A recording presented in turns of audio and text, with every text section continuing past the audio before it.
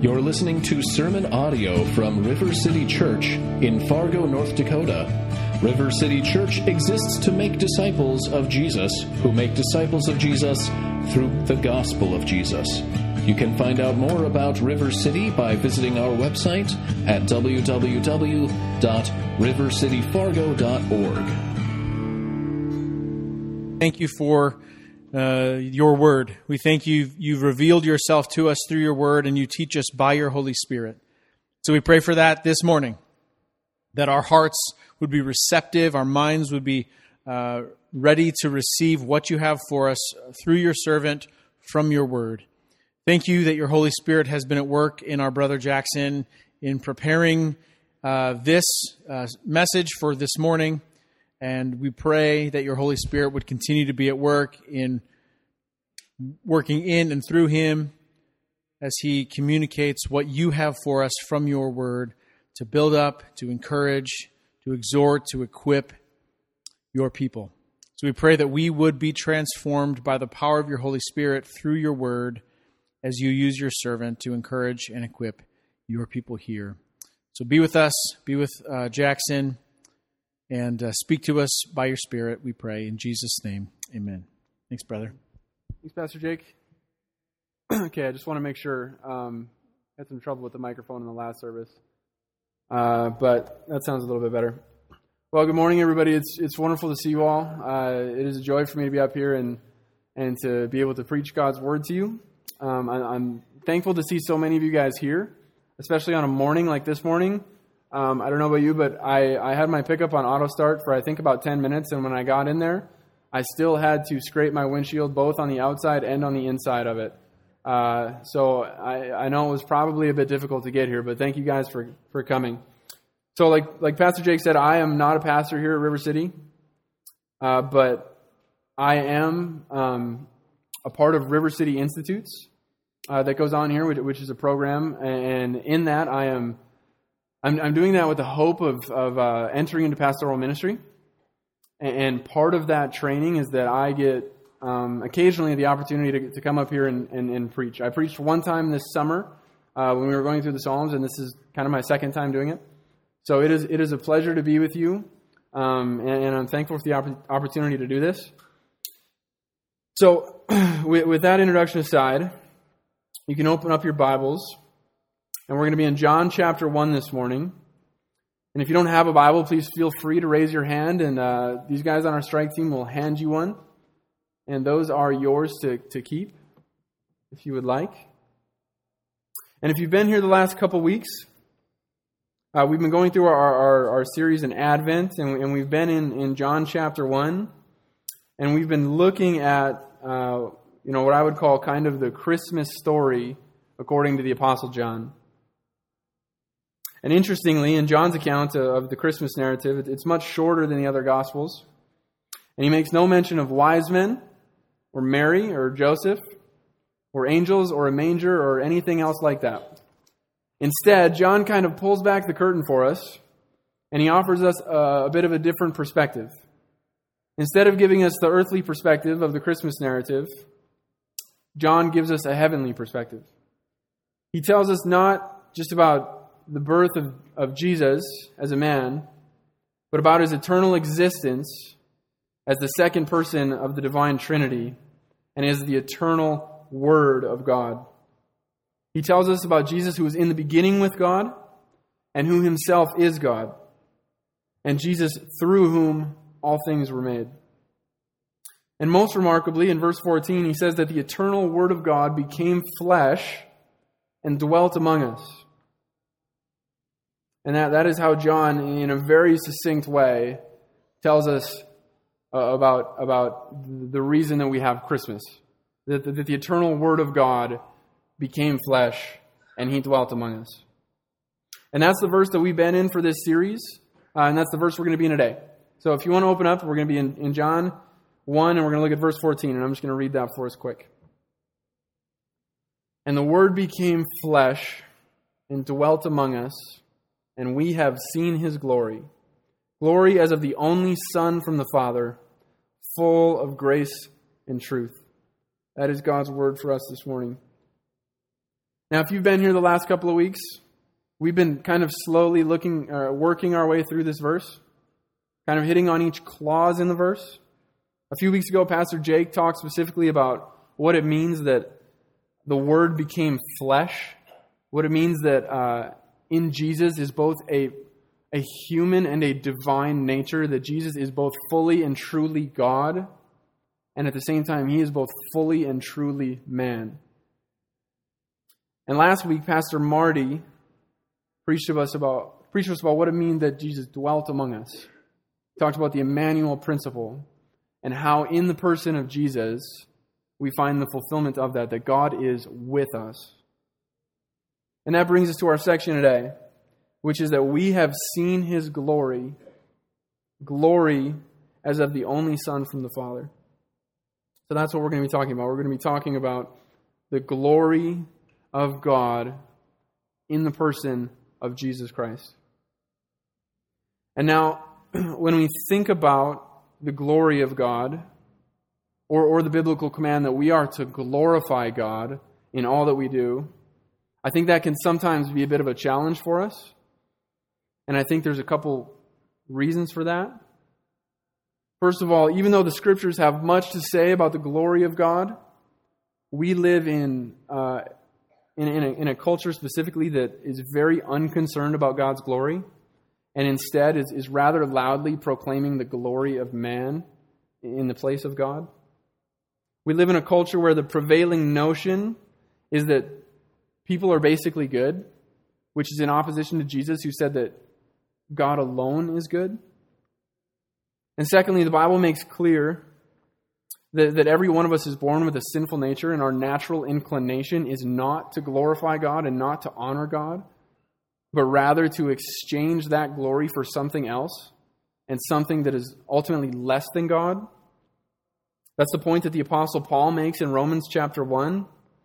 He says in verse 21 in his description of humanity that although they know God, they do not honor Him as God or give thanks to Him, but they become futile in their thinking, and their foolish hearts become darkened, and while claiming to be wise, they become fools and exchange the glory of the immortal God for images resembling mortal man and birds and animals and creeping things. So that's the challenge for us. That is what the Bible says about our human condition, that by nature, even though we know God, it is not natural for us to honor God or to glorify God properly. And instead, we exchange God's glory for lesser glories. And inevitably, the result of that is not that we then go on to worship nothing or to glorify nothing in our lives, but rather that we will worship and glorify anything. Whatever it is that we think will satisfy our heart's desires, whatever it is that we think we could find that will give us what we ultimately long for and what we were ultimately created for, which alone we can find in God and in knowing God. Apart from the illuminating work of God's Spirit in us and the revelation of the gospel to us, that is the condition to which we are doomed, an endless search after lesser glories and none that can satisfy. And I don't think that the glory of God is a problem that is just for the unbeliever, but even so often for us as believers, we can be tempted or pulled in the direction of seeking glory in something else other than God, something that is less than God. And I think so often that the Christian life is one that is a fight to see the glory of God and then to glorify Him properly. It is a fight to see the glory of God in such a way that all of the lesser glories that would pull us from God would melt away from us. That is our hope as Christians, that we would see the glory of God in that way, that we would see Jesus as that glorious. And with that said, my contention for this sermon, and what I think is some hope for us, is that John makes this claim that he has seen the glory of God in the person of Jesus, that the glory of God has been revealed in the person of Jesus. And I'm going to contend that we too can see that glory, and that we should see that as the highest glory, and that it's in seeing that glory of Jesus that we are then able to glorify him in response. So that's kind of going to be the framework that we're looking at. And now the way I want to do that, just to give you a heads up a bit of where we're going in this sermon, the first thing I'm going to do is I'm going to try to give a proper explanation of what I think John is ultimately communicating in this verse. And I think there's a lot there, and I hopefully we'll all see that in a minute here. And then after that, I want to get to some more specific application, what it looks like for us to see the glory of God, and then for us to glorify God properly. So first of all, what is it that John means by saying that he, as well as others, he says we, have seen his glory. Glory is of the only Son from the Father. Now, before we kind of get into what John is saying, I think there's a few things to note that are helpful for us to understand. First of all, we need to understand why John has written this book. We need to understand his purpose for writing it. And luckily, we don't have to wonder about that because John himself tells us. If you look at the end of John chapter 20, he gives this interesting kind of like a purpose statement for why he has written this gospel. And he says this. This is John 20, verse 30. He says, "Now Jesus did many other signs in the presence of the disciples, which are not written in this book, but these are written so that you may believe that Jesus is the Christ, the Son of God, and that by believing you may have life in his name." So that you would believe that Jesus is the Christ, and that by believing in him that you would have life in his name. That is the reason that John has written this gospel, and that is the reason that everything that we see in the Gospel of John, it has been intentionally put there so that we would see and understand and believe who Jesus is and what he has done for us, and that by faith in him that we would have eternal life.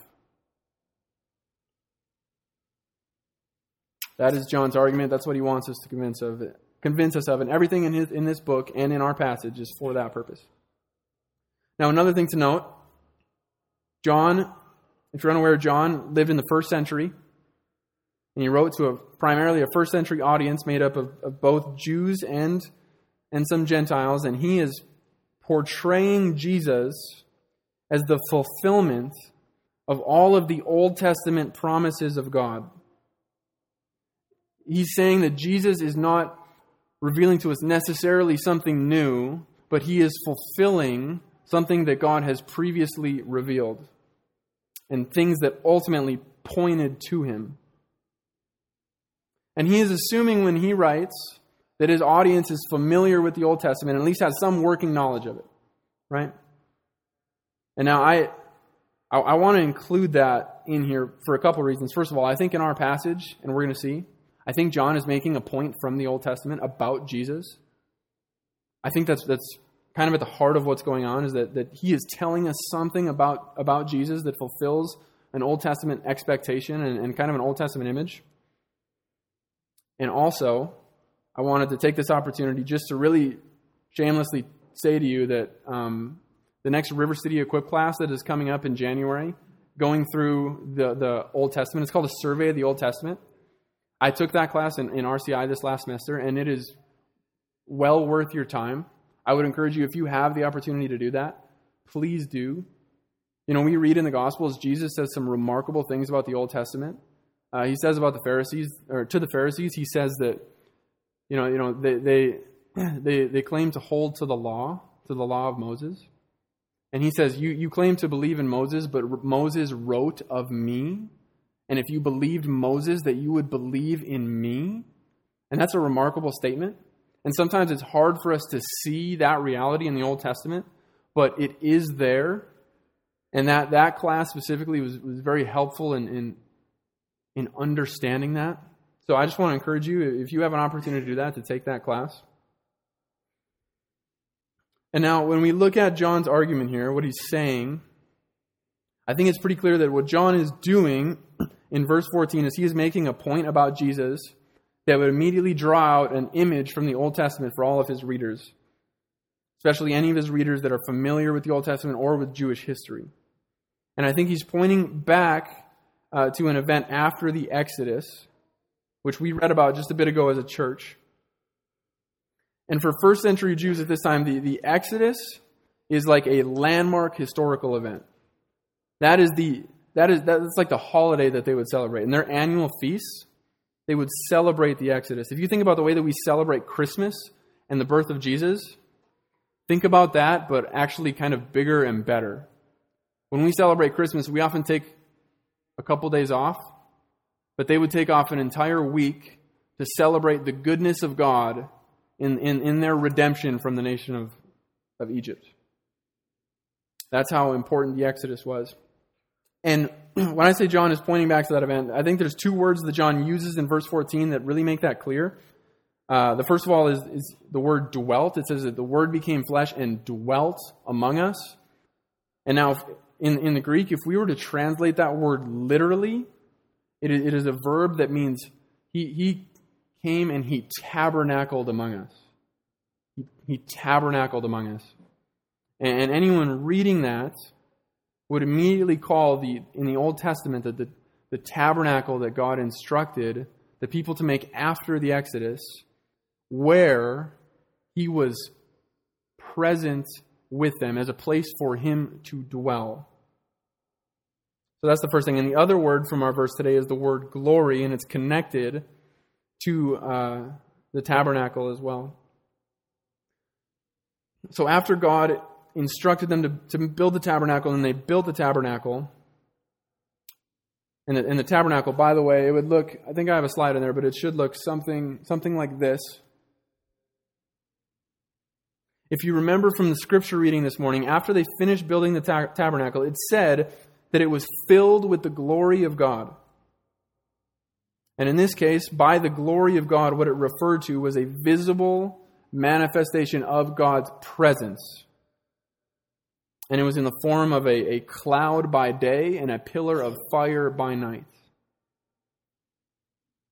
And it was described as being God's glory manifested to them. And in this way, all the Israelites could see the glory of God for themselves, and they could know that God was present with them, and that God would lead them wherever they went. And what's important for us to understand about this is that in our passage, I think John is clearly making a point, both to the contemporary Jews of his day and to us, that when we read the Old Testament and we read about the tabernacle, where God was present with his people, and we read about the glory of God that accompanied his presence, that we need to realize that these things were not an end in themselves. They were not an end in themselves, but they were to teach the people about the way God works, and they were to point to something greater. They were temporary realities that point to an ultimate reality, and that ultimate reality is the person of Jesus. The tabernacle was meant to be a temporary way for God to be present with his people and to point to God's ultimate presence with his people in the person of Jesus. And the glory of God that was manifested there was meant to be a temporary revelation of his glory that points to the ultimate revelation of God's glory, again, in the person of Jesus. And here we see that God does not dwell with his people in a tent, and he does not reveal his glory to us in cloud and fire, but primarily God dwells with us in the person of Jesus, and we see the glory of God primarily in the person of Jesus. And I think that's the point that John is making for his Jews and for the Jews of his day and for us today. The tabernacle and the glory of God, they pointed to something better. They pointed to Jesus.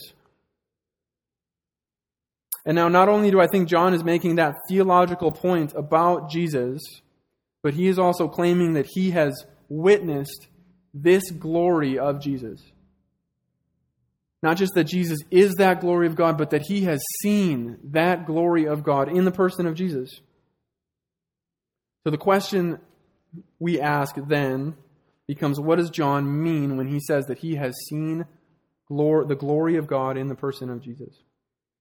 And I think the challenge comes when we realize that what John cannot mean is that in his earthly life, Jesus walked around with some sort of visible glow that represented the glory of God that was in him. Right? Isaiah 53 says he has no form or majesty that we should behold him. There was nothing about Jesus in his physical appearance that would lead us to believe anything other than that he was a man just like us. And that's the problem that the Pharisees had. By all appearances, Jesus is a normal-looking Jewish man, and that's all that they could see him for. So when they looked at him and they saw a normal-looking man and they heard him make claims about himself, when they heard him say that he and the Father are one, and when they pressed him about how he could know Abraham, and he said, before Abraham was, I am, they thought that he was a blasphemer. And sometimes it's a little bit hard to blame them. Jesus in his appearance looked like a man like us. But the question then is, if we know that in his appearance he wasn't distinguishable, how is it that John saw the glory of God in the person of Jesus? A few thoughts. First of all, even if the glory of God was not visible in the person of Jesus, it doesn't mean that the glory of God was not there. You could think of an illustration this way. It's similar to the way that we know that the sun is always shining, even if we cannot always see it. On an overcast day, when there's clouds that come and block the sun from our vision, we know that the sun still shines just as bright as if those clouds weren't there. But our view of the shining sun has been blocked. And in a similar way, the glory of God is hidden, so to speak, in the human flesh of Jesus, so that to the average eye it is not perceptible.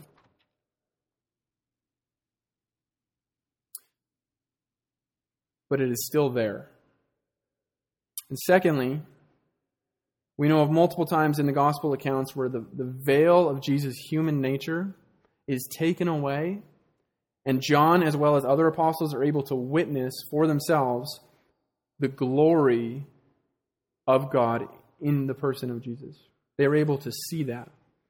And specifically, I think the thing that John has in mind is the transfiguration of Jesus that is recorded in the other Gospels.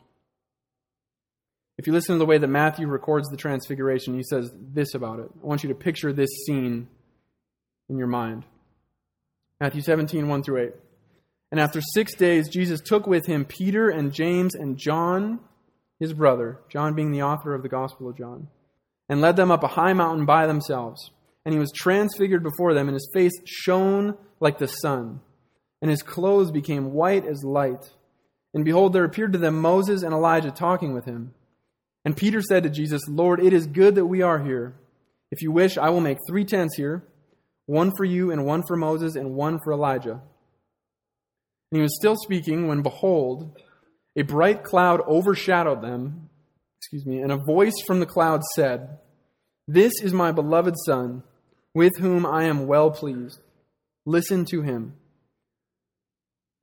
And when when the disciples heard this, they fell on their faces and were terrified. But Jesus came and touched them, saying, Rise and have no fear. And when they lifted up their eyes, they saw no one but Jesus only. Now that is a tremendous scene. I think that we can sometimes read that, and we can kind of gloss over that quickly. But that is a tremendous scene. I think it's difficult for words to capture what it meant for them to see the glory of Jesus, but I think in their reaction, we can see what it really was like, that they fell on their faces and that they were terrified. And when the veil of Jesus' human nature was taken away and they saw for themselves the glory of the eternal Son of God.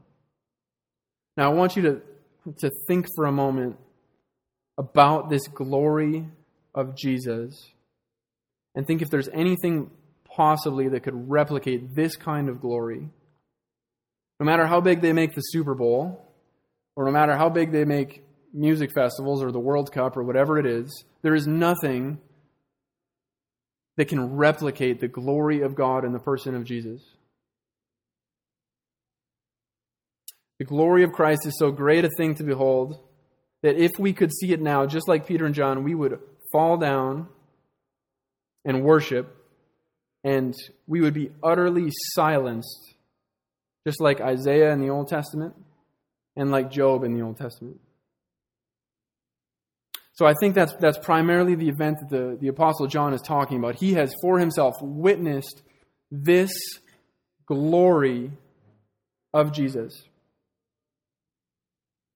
And when we think about application for this text, the issue is that it's very likely that we are not going to witness anything like the Transfiguration in our lifetimes. And it's very likely that we are not going to see, like John did, the resurrected body of Christ. But I think there are still clearly ways that we are able to see the glory of God, and that we are commanded to see them, and in response that we are commanded to glorify Him. And I think actually that our ability to see the glory of Christ is directly correlated to our ability to then glorify Him in our lives. And I think that's true for really anything that we value, anything that we treasure, any of those things, whatever it is that we love and cherish, we are going to glorify in our lives in some way. So there is a need for us, just like John, to see the glory of Christ and to see it as the greatest glory. So my main proposition for this sermon is going to be this, and then I have just 2 points that follow this. The proposition is that the glory of Christ has been revealed to us as the greatest of all glories. And the 2 points are these. So we must see His glory, and secondly, we must then glorify Him. So part one, we must see His glory. Now the question then is if we're not like John and we're not privy to such an event that John was able to witness, how is it that we can see the glory of Christ? And to answer that, I want to turn to John chapter 16, and I think we find an answer for us there. In John chapter 16, Jesus is sort of having his last word with his disciples just before he is going to go to the cross. And he says something that I think would have shocked them. In verse 7, he says, "I tell you the truth, it is to your advantage that I go away. For if I do not go away, the Helper will not come to you. But if I go, I will send him to you." And by Helper, Jesus means the Holy Spirit that He will send after Him. But I wonder, for the apostles to hear this, who spent so much time with Jesus, I wonder how they would imagine that there would be any possible scenario in which Jesus going away from them would actually be better for them. But Jesus insists that is the case, and the reason for that is that after He does, He is going to send the Spirit in His place. And what does He send the Spirit to do? If you go down to verse 13, it says, "When the Spirit of truth comes, He will guide you into all the truth. For He will not speak on His own authority, but whatever He hears, He will speak. And He will declare to you the things that are to come." And notice this. "And He will glorify Me, for He will take what is mine and declare it to you." Now, in that verse, I think we get kind of a glimpse at the mission statement of the Holy Spirit in the world. It's a bit simplistic. It doesn't give us a full doctrine of the Holy Spirit by any means, but I think that it's a rather good summary. The mission of the Spirit is to glorify the person and the work of Jesus, to reveal in the hearts of God's people how glorious Jesus actually is. And how does He do that? Well, if you look at the beginning of the verse, it says, "When the Spirit of truth comes, He will guide you into all the truth." So I think the ministry of the Spirit primarily consists of the revelation of divine truth that leads to the glory of Jesus. The truth is the means, and the glory of Jesus is the end. And where do we find that divine truth? Well, one chapter later, John 17, I think this is a brief answer to our question, but Jesus is praying to the Father, and he makes this prayer to his people. He says, "Sanctify them in the truth. Your word is truth." So where do we find truth? How do we know what's true? Well, we find truth primarily in God's word. And it's in God's word that we find true knowledge of God and where we find true knowledge of ourselves. It's in God's word where we are able to see the glory of God and to see the glory of Christ in the gospel. And I think that's primarily the means that the Spirit uses to show us the glory of Christ. And that's why it's so important for us to study the Scriptures. If we are to see the glory of God, then we have to know how it is that God has revealed His glory. And now, sometimes I think it's remarkable that in an age where the Bible is so easy to access that it can be so difficult for us to do, I think that some of the advent of the technology that we have, though it's wonderful in many ways, it can be difficult for us to sit down and to think deeply and to take time to study the Bible. The Bible is a big book. It's much easier for me to scroll through Facebook or Twitter and find information. But it is so imperative, if I am to see the glory of God, that I take the time and that I sit down and that I study the Scriptures. And that is the primary means that the Spirit of God uses to glorify Christ in our hearts and to show us, to reveal to us that glory. And that's why it's so important that in community, in the church, that we discuss God's Word together and that we encourage each other with divine truths about God and about ourselves. So that's the first thing. I think the ministry of the Spirit enables us to see the glory of Christ primarily in God's Word. Now, secondly, I want to make this point. I think that we see the glory of Christ most clearly when we believe the gospel most deeply. And I think that's very important. There's an interesting phrase that the Apostle Paul uses to describe the gospel. He does it in 2 Corinthians chapter 4. But he talks about, he says, he's talking about, first of all, that God, it says that Satan has blinded the minds of unbelievers so that they cannot see the light of the gospel of the glory of Christ. So I think that in the message of the gospel is most of all where we see the glory of Christ. It is not just by seeing who Jesus is that we see His glory, but also by seeing what He has done. It's one thing for us to see Him as the eternal Word of God and to recognize that all of His glory that is in that, but how much more when we see that the eternal Word became flesh. And how much more glorious is He when we see not just His humility and His condescension, but when we grasp the actual reason why He came in the first place. In His own words, He said that He came in order to seek and to save the lost and to give His life as a ransom for many. He came to us not just so that He could be a good example and not just so that He could give us good moral teaching, but He came to us because we were lost and because we need to be saved. And the way that He came to do that was to give His own life in the place of ours. He came to suffer in our place, and He went to the cross to take on the wrath of God that was meant for us. And it's not until we understand that we can really see the glory of Christ.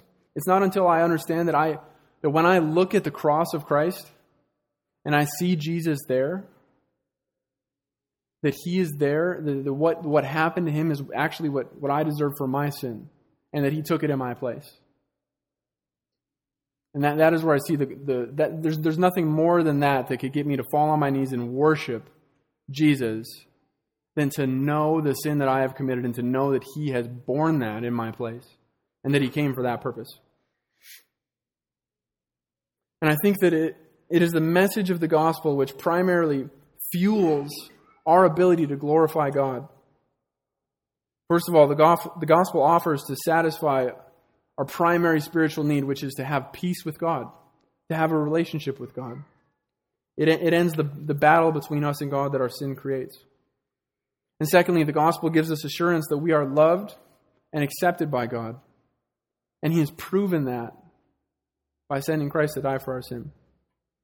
The gospel gives us assurance that apart from what we do, that God is gracious and that God is loving towards us. Thirdly, the gospel denounces our natural desires, which are to glorify ourselves.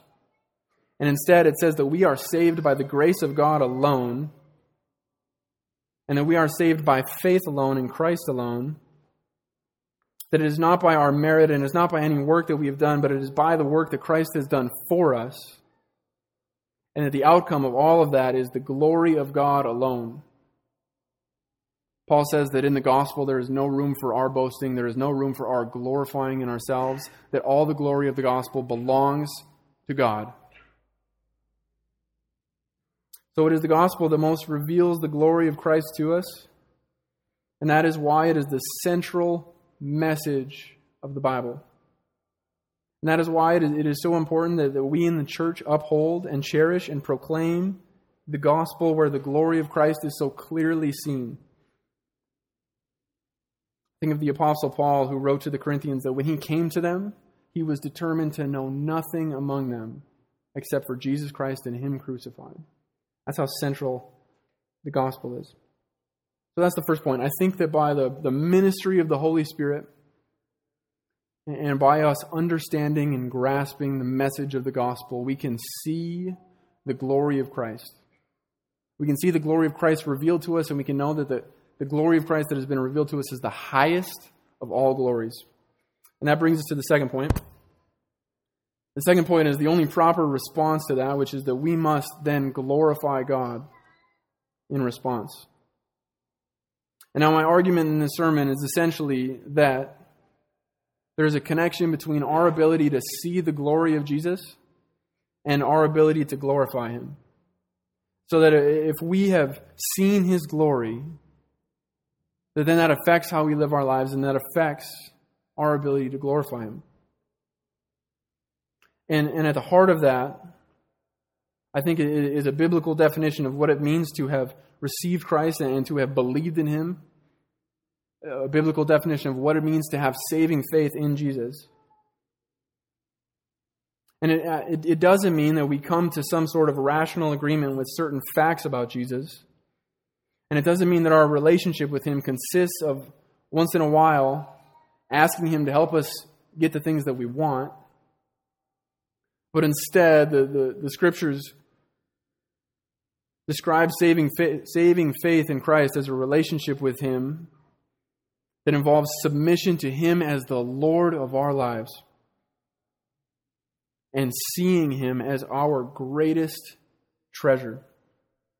If I think about my own life, before I knew Jesus and then after, I think maybe the primary shift that happened in my life is beforehand, that my life was completely guided and completely governed by my own desires. I did what I wanted in order to get what I wanted. But when I came to see the glory of God in the person of Christ and the glory of Christ in the gospel, that fundamentally changes things. Instead of my life being governed by my own desires, my life is governed by the Word of God. That I want to be obedient to God in what He has revealed to us and to glorify Him in the way that He has called us to. And with that, it is no longer my prayer or my hope that God's Word would match my desires, but instead, it is my prayer and my hope that my desires would match up with God's Word. That my heart would be transformed to see the glory of God, and that in that I would be able to submit to Him and to love Him with my whole heart.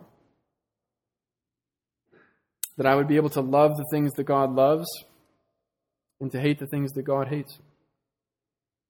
I think that's primarily what is at the heart of what it means to glorify God in our lives. Primarily, I think it means to reflect the glory of God and the character of God.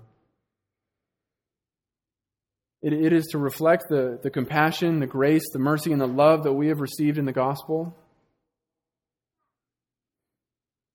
It is to reflect the holiness and the righteousness of God. It's to talk about God. It's to talk about Jesus.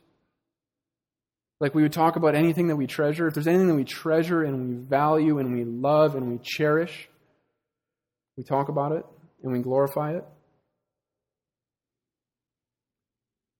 And I think primarily also the way that we can glorify God is by trusting Him and trusting in the promises of the gospel, even and perhaps most at the times when it is hardest to do so.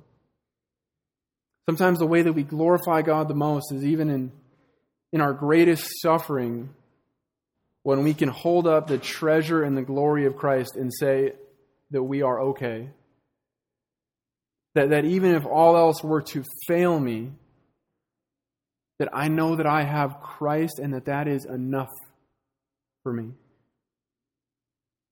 Sometimes God is most glorified in our hardest situations when we can demonstrate to a watching world that Jesus is that worthy, that He is that glorious.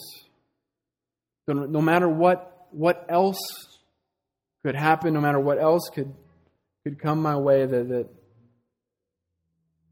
God is my greatest treasure and my greatest hope. So I'm going to conclude there for today. I hope that you've been encouraged. I hope you've seen the glory of Christ for yourself today, the way that the glory of God has been revealed. And I hope that from this you would desire more and more to seek the glory of God in all things and in all aspects of our lives. For Christ is the highest and the best glory. And in Him all other lesser glories fade away. Let's pray. Father, we thank You for Your word. We thank You for the grace that You've shown to us. We thank You for the gospel. God, we thank You that in the gospel, most of all, we have the hope of seeing Your glory for ourselves. Most of all, that the glory of God that has been revealed in Jesus can sustain us through this life and bring us into the next one where we can see that glory face to face and where we will dwell in Your presence. So God, we thank You. I pray that You would encourage us throughout this week and help us to rest in You and to trust You. We love You, Father, and we pray this in Christ's name. Amen.